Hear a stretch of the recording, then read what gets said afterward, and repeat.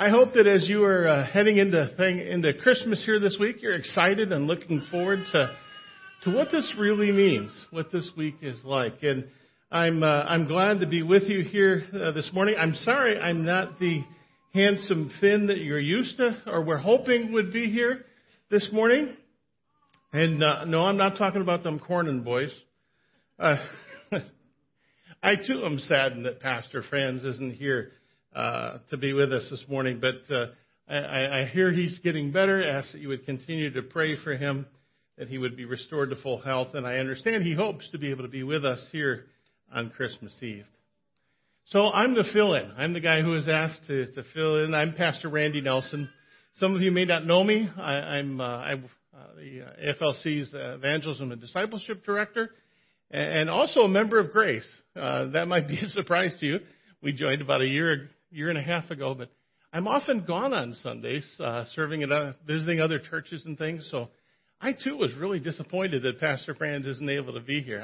I've been a big fan of his for many years, and look forward to him getting able to be back with us. I am also glad to be with you this morning. This is a special time of year. Having been a pastor, serving a congregation for 25 years, I miss these special seasons. I'm especially glad to be able to be with you here on this fourth Sunday of Advent, where we're in the home stretch towards Christmas Eve. And as we had a chance this morning to light the fourth Christmas candle, which is the love candle, and as we consider God's gift of love to us in the coming of His Son. And as we know, right, love, it's kind of a unique word. We use it in a lot of different ways to describe a lot of different things. It's hard for us to define. And I came across this, thought you might find this interesting. These are some definitions of what does love mean from 4 through 8-year-olds. This is their perspective. 8-year-old Rebecca says, when my grandmother got arthritis, she couldn't bend over and paint her toenails anymore, so my grandfather does it for her all the time, even when his hands got arthritis too. That's love. Carl, age 5, says, love is when a girl puts on perfume and a boy puts on shaving cologne and they go out and smell each other. Danny, age 7, says, love is when my mommy makes coffee for my daddy and she takes a sip before giving it to him just to make sure it tastes okay. Lauren, age 5, says, I know my older sister loves me because she gives me all her old clothes and she has to go out and buy new ones then. 8-year-old Emily says, love is when you kiss all the time. Then when you get tired of kissing, you still want to be together and you talk more. My mommy and daddy are like that. They look gross when they kiss. Billy, age 4, says, when someone loves you the way they say your name is different, you know that your name is safe in their mouth. Karen, age 7, says, when you love somebody, your eyelashes go up and down and little stars come out of you. And 6-year-old Tommy says, love is like a little old woman and a little old man who are still friends even after they've known each other so well for so long. Well, clearly there's a lot of definitions, right, for and ideas about what love means, but we can agree that one of the universal ways that we show love is through the giving of gifts. Like at birthdays or special occasions, like weddings or anniversaries, or even Christmas. And we do this giving of gifts, as an expression of our love towards those who are important to us. I'm going to guess that you're like me, that when you get a gift for your wife or your friend or loved one, you want to give them something that's going to bring a smile to their face, that'll tell them that I value you, that I love you. And these gifts don't always have to be expensive, but they do need to convey thoughtfulness, some evidence of paying attention, and a bit of sacrifice. We want our gift to say, I listened to you.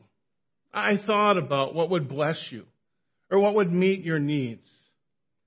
And I was willing to give of myself in some way to give that to you.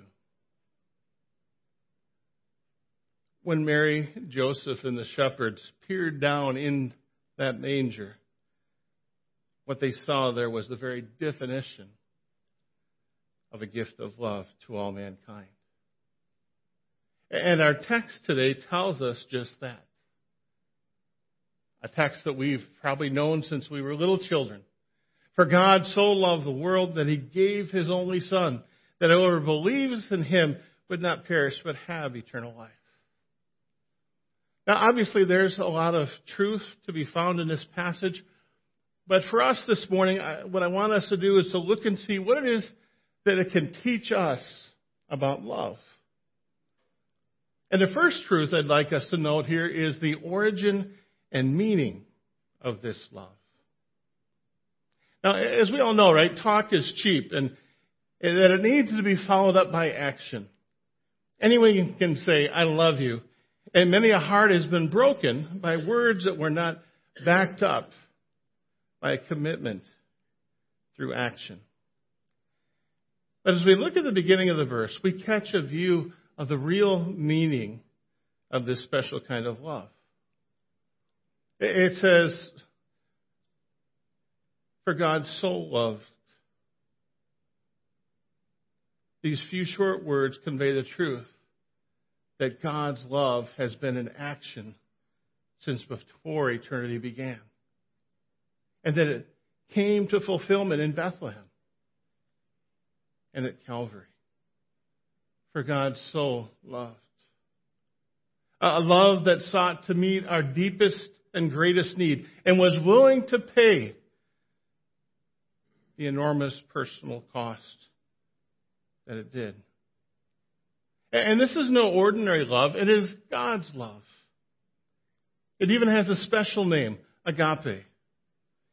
And it is special in that besides seeking to bless or meet a need and a willingness to sacrifice to do so, this special kind of love is based on a decision of the will. A decision that does not take into consideration what it's going to get out of its sacrifice. That doesn't consider whether its actions will be appreciated or if its love will be returned. It is a love that chooses to bless or meet another's need sacrificially, simply because it is the character or nature of that particular type of love. I'm sure we're probably familiar with 1 Corinthians 13. It provides for us a very clear and concrete description of the character of this special kind of love. Love is patient and kind. Love does not envy or boast. It's not arrogant or rude. It doesn't insist on its own way. It's not irritable or resentful. It does not rejoice at wrongdoing, but rejoices with the truth. Love bears all things, believes all things, hopes all things, endures all things. Love never fails. And you know, these words aren't meant for just part of a wedding,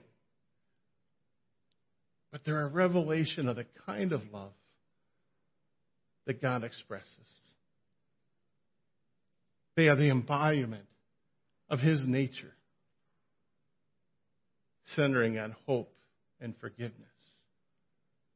When we say he is the God of love, we mean that he is the source of, he is the description of, it is he who defines what this agape love is.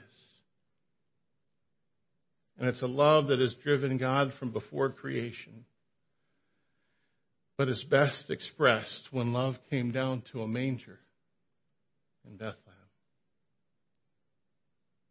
When his Son set aside the glories of heaven, set aside his majesty and power, set aside the infinite for the finite, the Creator became the creation.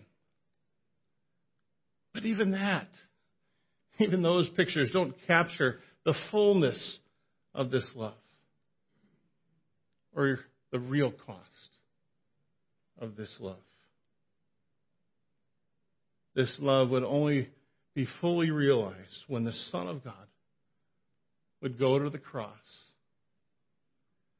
and lay down his life in payment for the sins of all mankind.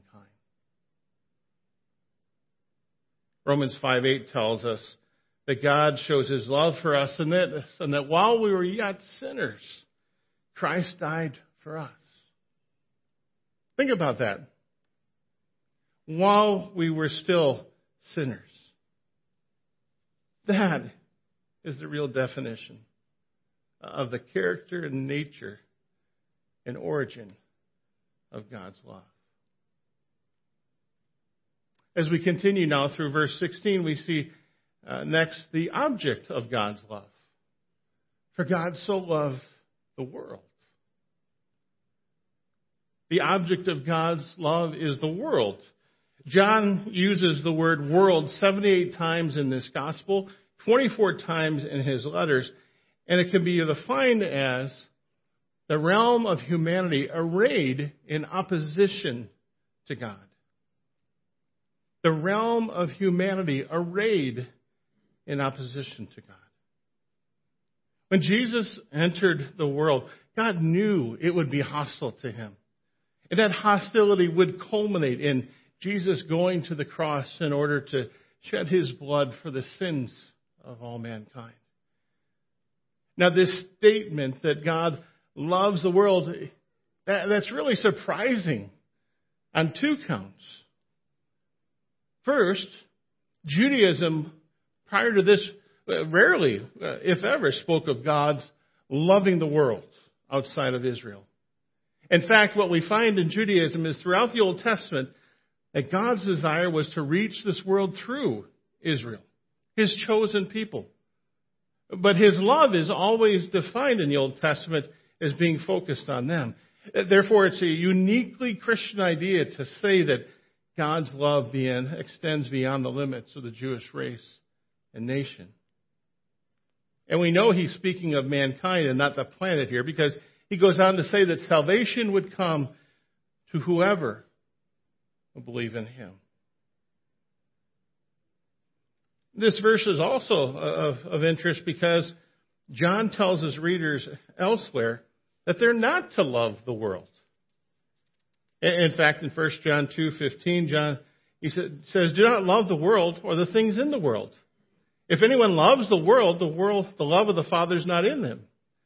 For all that is in this world, the desires of the flesh, the desires of the eyes, the pride of life, is not from the Father, but it's from the world." And yet, God loves this world enough to make the ultimate sacrifice of sending his Son. Which helps us understand that what he's telling us is that we're told not to love the ways of the world. That's what he's describing here. Because God does not love sin. In fact, he's willing to die for it. It stands in opposition to who he is. But what we do find is he loves sinners. And so should we. Because we are and in need of a Savior. Let me ask you, as you think about your own life this morning, who is the object of your love? Who are those in your sphere of life that are the object, the focal point of your love? It's likely whoever that is, you would do whatever it takes to do what is best for them. And you know what? That's what God did for you and I. Fallen sinners. We are the object of his love. The clear truth is that God loves fallen man.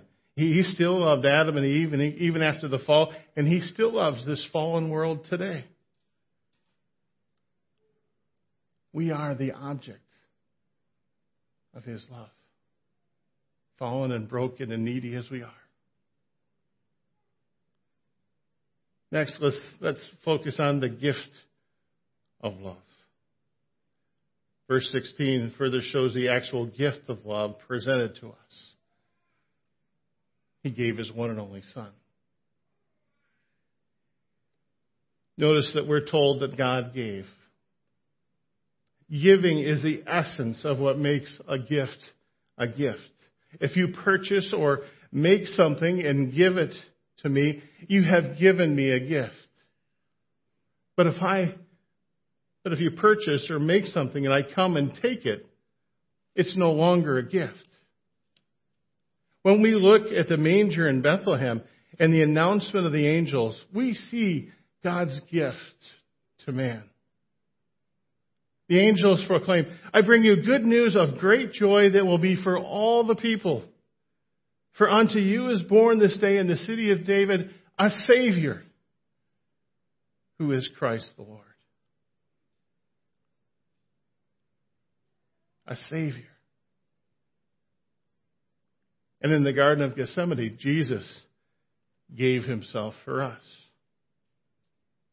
The Roman soldiers, the Jewish leaders, they did not take His life from Him. No, Jesus laid down His life in love, in payment for our sin. 1 John 3:16 says, by this we know love, that He laid down His life for us.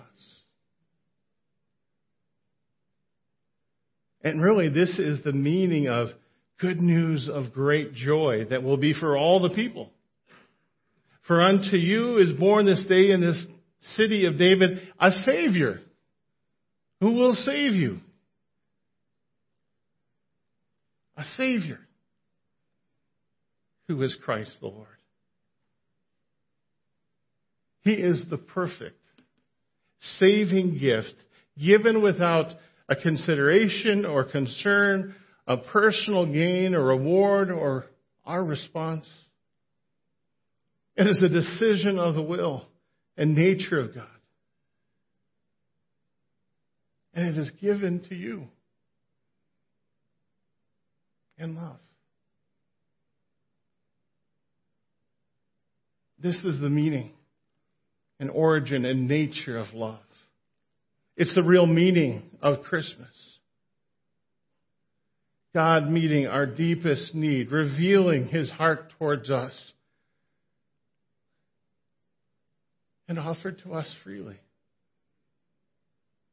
to all who believe. Friends, if you don't get anything else out of what I've said this morning, I hope you hear this. God loves you in a very special and complete and full and sacrificial way, like nothing or nobody else can. God loves you. And He has shown you that by giving you the greatest gift. And He wants you to receive that gift of love, His love. He wants you to receive this gift that forgives you your sins, that receives you as His son and daughter, that fills you with the presence of the living God through His Holy Spirit. And the promise of eternal life that offers hope and peace and joy. And the greatest of these is love.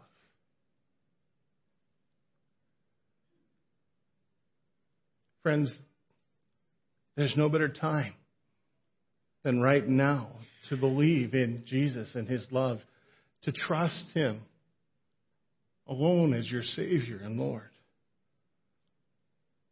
It was for this that He came, and what He wants most of you. How He longs to hear you say, as we'll sing in a few moments, Come to my heart, Lord Jesus. There is room in my heart for you. Friends, don't miss this opportunity. And for those of you who are already trusting in Jesus, who have received this gift of love, I pray that this Christmas would be special for you.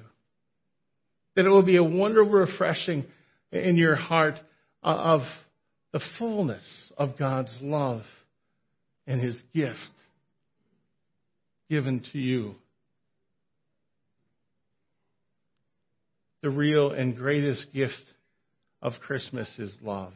A gift named Jesus, sent by the author of love, so that we can have the assurance of and enjoy the gift of everlasting life with Him. And later this week, as you're opening your gifts at Christmas, expressing your love one to another, please don't forget this greatest gift in His love for you. Amen.